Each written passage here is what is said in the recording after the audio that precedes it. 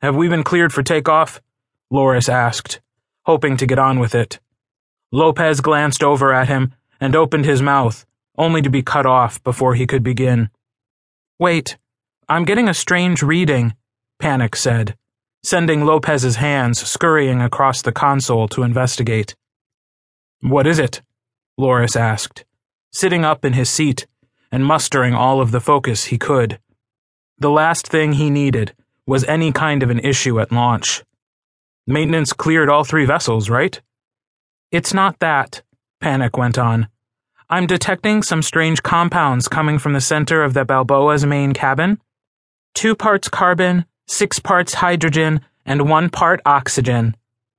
Laughter came over the comm from the other ships, and Loris didn't have to think too hard to figure out she was referring to the alcohol on his breath.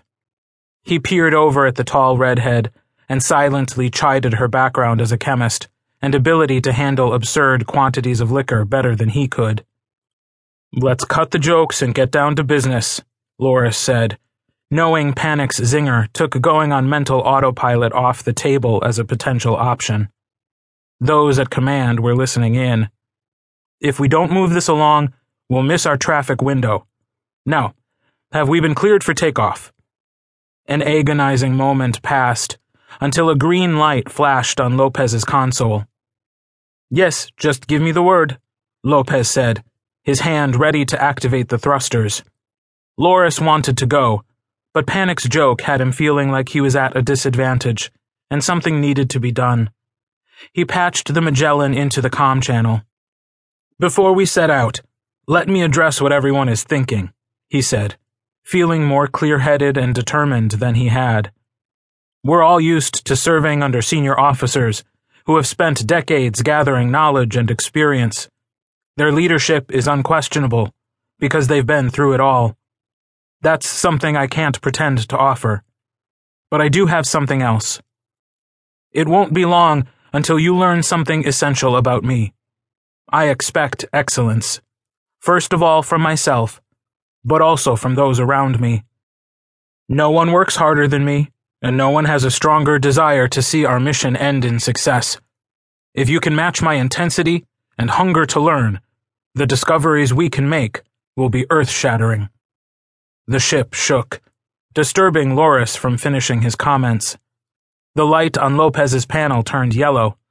A voice from the command center's flight control room came over the comm.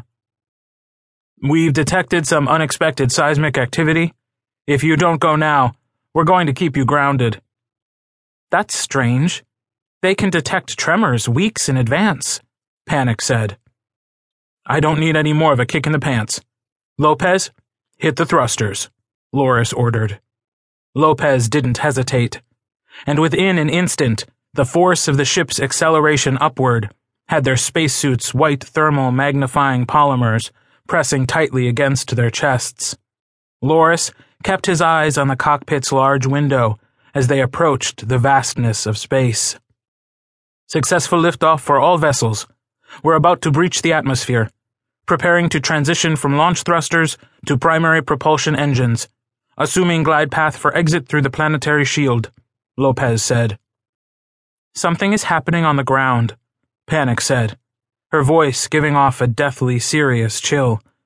A series of explosions.